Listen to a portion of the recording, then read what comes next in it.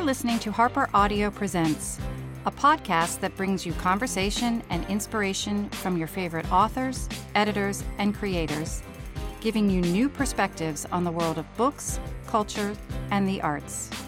We are part of the HarperCollins Presents network of podcasts.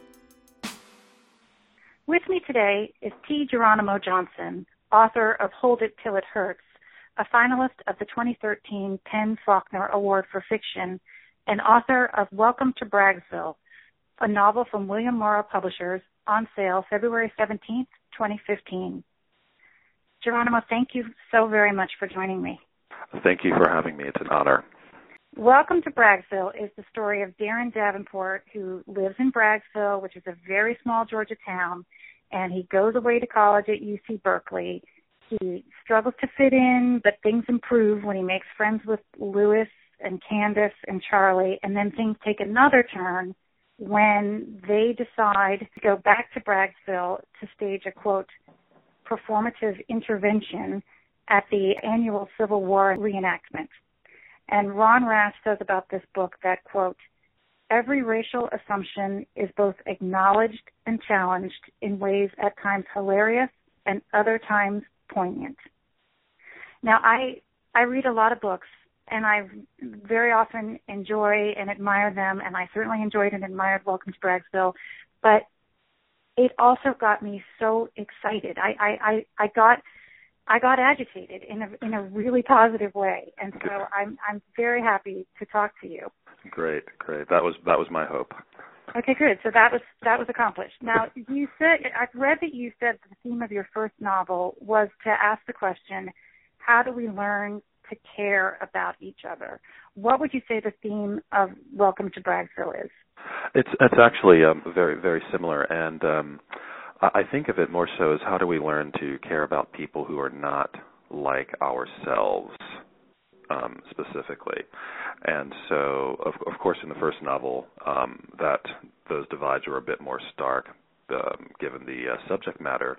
But here, that same question was at the back of my mind, especially given, I would say rather, as evidenced by the cast of characters that I put together. We have someone who's Asian, someone who's African American, someone who's Caucasian. We're moving back and forth across the country through different kind of cultural time zones, and I was trying to explore that same question, but just in a slightly different way. Yeah, and I've also read that you said that every lasting novel is a love story, which I think, if I remember correctly, you were quoting another author who had said that. Yes, I was quoting a T.M. McNally, who teaches at ASU, yes. Thank you. And so, anyway, I think that as much as this novel is about race and racial assumptions, I do think it's kind of a love story about a young man's younger self and his younger, more innocent perceptions, because part of what makes this story so poignant is sort of watching your protagonist grow up and sort of have to shed these things that were sort of neat and he could put in little boxes and realize that things were much more complicated than they first appeared. Is this based on personal experience, or am I correct in that and sort of feeling that way, or? Well, it is based on personal experience, but I don't think on an experience that is mine alone. I think that we all go through that period where we have to question the received wisdom, and it happens a lot when we're in undergrad. That's often the first time we're away from home for any length of time in an entirely new environment. And, especially if you're in the humanities or the liberal arts, one of the goals of many of the courses that you take those first 1 or 2 years where you're learning more about history and the human condition, one of those goals is to get you to question everything, right, more than you may have ever done so before. And I think everyone sort of knows that feeling of, going away to school and going home and then not quite knowing, how to bridge these two worlds. Right, and some of my favorite scenes that are set in Berkeley are when Darren goes and speaks to an advisor and basically, sort of admits how how hard it has been to come from the small town where he was such a smart kid and a big fish in a small pond, and now go out to Berkeley and feel worried that, he doesn't belong there at all. Which I thought was so, I thought that you captured that so extremely well, like you said, that so many of us went through, where we weren't certain, oh my God, can we cut it at this, in this new environment? Yeah, and actually I think a lot of people go through that, starting with the transition from elementary school to middle school, if they're in a school system where they're in two different buildings. Right. Just when you feel like you're on top of the world, you start all over again at the bottom of the ladder. Right. Now, where did you grow up, and how did you become a writer? Well, I grew up in Columbia, Maryland, and in New Orleans, Louisiana, and I think that it's at least part of the reason that I write about some of the things I write about is because of the vast cultural and economic differences between these two worlds that were so important to me at very significant developmental periods of my life. And it wasn't really until I was an adult that I looked back and realized that if I had lived in only one or the other, I would have a much more narrow view of what it means to live in America today, especially as a person of color. And I'll just say sort of in brief that like the educational systems were quite different. New Orleans it's a city. I was in an urban school. And Columbia is very, very suburban. The schools were open space. We didn't even have class doors on most of the academic areas. We were just grouped in pods. I've also read that you said that as a black man, you live in a different world, and that social spaces bend differently around you. Do you feel like your fiction sort of furthers that conversation and furthers the need to examine that and talk about that? I hope that it does. I hope that it does, because that's definitely one of the experiences that I'm trying to convey through the work. And in this novel, I'm also trying to do that a bit with gender and sexual orientation as well. But for me, I joke sometimes that I don't have, I don't have too many fins, so I might not be able to move smoothly through space, and I attribute a lot of that to my size as well. I'm well over 6 feet, and so people are conscious of me when I enter their space, and it's not always with admiration that they gaze. Actually, yeah.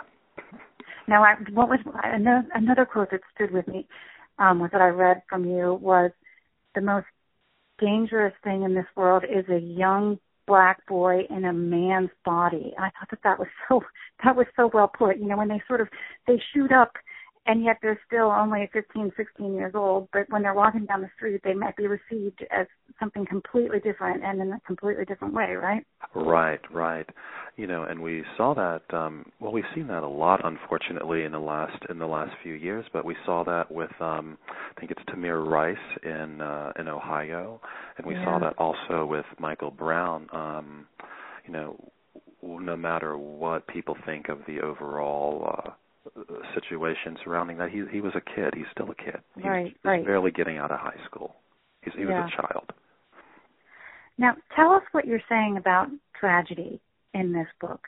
Because you spend some time sort of going to the root of the word and comparing it to it was very interesting to me, so I know that there's something behind it. So. Yeah, well, the book is on the surface level, it's sort of taking on this deployment of the term that I think of as vernacular tragedy, and this just means that we use it anytime something bad happens. So a plane crashes, and we call that tragedy.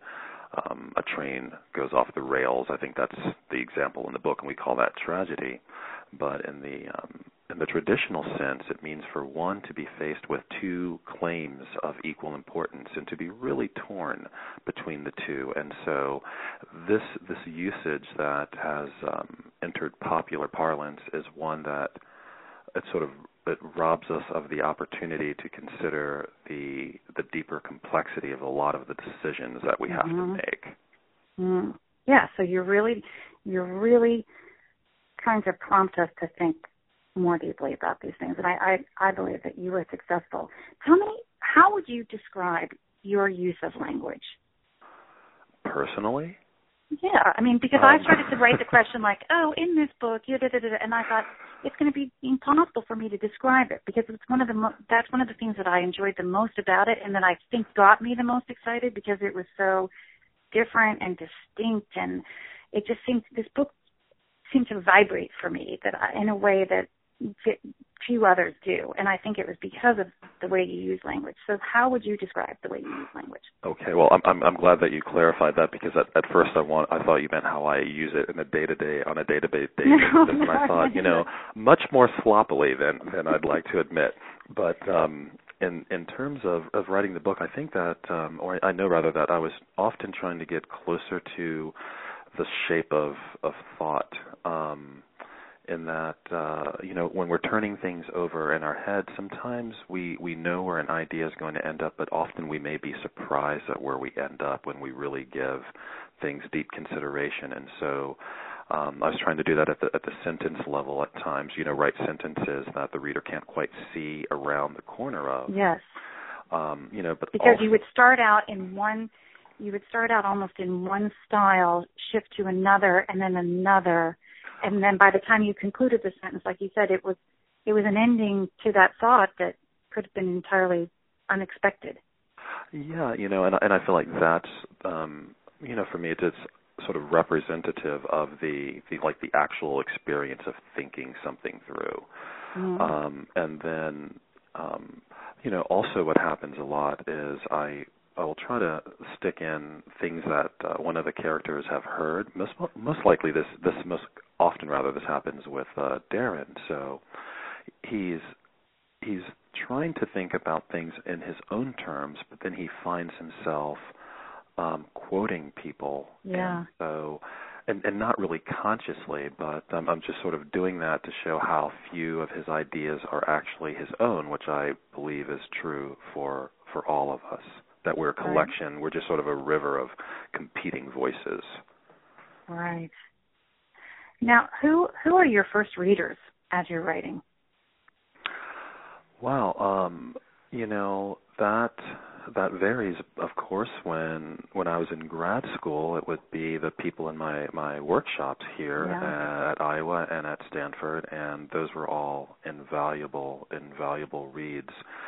And now it tends to be my partner, Elizabeth, and my mother. I always let my mother take a look at things as well. And I've heard that more than once. It's very interesting to me. It makes me happy, actually, as a mother. And now, where does your mother live now? She's in Atlanta, Georgia. And all of those Southern expressions that I couldn't tell if all of them were real or if you made up some of them, because there were so many and they were so fantastic. Is that something you've gotten from your family? Is that something that you've just collected along the way? I mean, how did you manage to find and use so many of them? Well, I've been fortunate to work in many different industries, and while I was living in Atlanta and in New Orleans, I did everything from phone sales to selling ladies' shoes to working in construction and finance, and so different sayings would just sort of lodge themselves in my brain if they felt like poetic or particularly apt. And then I'd also try to make up as many as I could, just because I feel like that gives the book a certain life. It's like you have to be really careful when you're using slang, because you don't want to date the story too much, even though it's very contemporary. But I thought of it as I think of slang, which, I need to make up most of what appears in the book so that it will be very much its own world.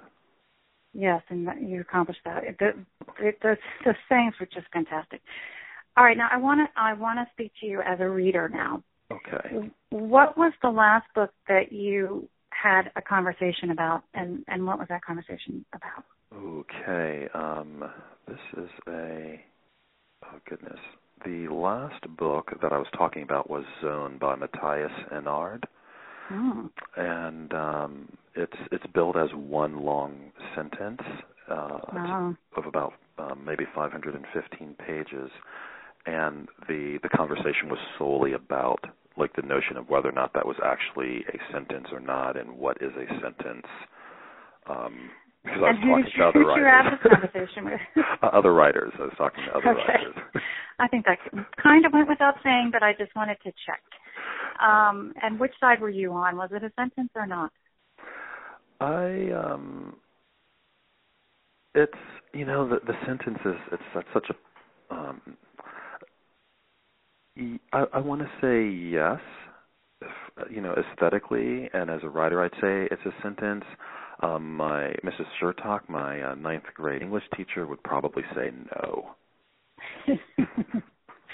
All right, so we'll have to let the listeners decide for themselves. Yes. All right, now if you had to recommend a book to a 13-year-old boy, what would it be? Wow, I might recommend of all things, this book by Calvino. I'm trying to. Oh, really? Yeah. You're gonna Invisible. 13-year-old. I might recommend Invisible Cities. All right. Because no one else. First of all, anytime someone. Here's the thing. No one else will. That's for yeah. Sure. As soon as someone says, "Well, what would you recommend?" I'm thinking, well, I'm not going to necessarily recommend the same thing everyone else will, because they're going to hear that anyway. But I might be tempted to recommend Invisible Cities because it's so fantastical. And it really sparks your imagination, and I think that is an age where it's critical to continue to spark and fire the imagination. Because this is also when people are telling you, all right, you're going to be a man, you must be more mature, you must, be more responsible, and et cetera, et cetera. Right. You're so conscious of these sort of inflection points in a life. It's very interesting. All right, now if you knew that you were going to be banished to a desert island and you could take 3 books, what would they be? One would probably be the Bible, and one would be the Bhagavad Gita. Oh. Because I'm banished. I'm going to have nothing to do but think, and I'm going to need the kind of solace that you can find in those 2 texts. And the third book, it might be, what I'm going to say, it would be anything by Karen Russell, because the diction is just so fantastic, and I would have time to suss out what all the words mean, because I'm banished. Yeah. There you are. You can relax and enjoy it. Yeah. All right, well, that was really all I wanted to say to you today. I'm so excited by this book. I wish you phenomenal success, and I hope I get to meet you the next time you're in New York. Thank you so very much, and congratulations on a great book. Okay, thank you. Thank you for listening. I'm Anna Maria Alessi, and this episode was edited by Sharon Matlin with production help from Jennifer Monroe. The books featured in this episode are available for purchase wherever books are sold. Please be sure to subscribe to Harper Audio Presents, and you can send us a question or comment via our Facebook page. We hope you'll join us next time as we hear more from leading figures across books, culture, and the arts, all brought to you by Harper Audio Presents.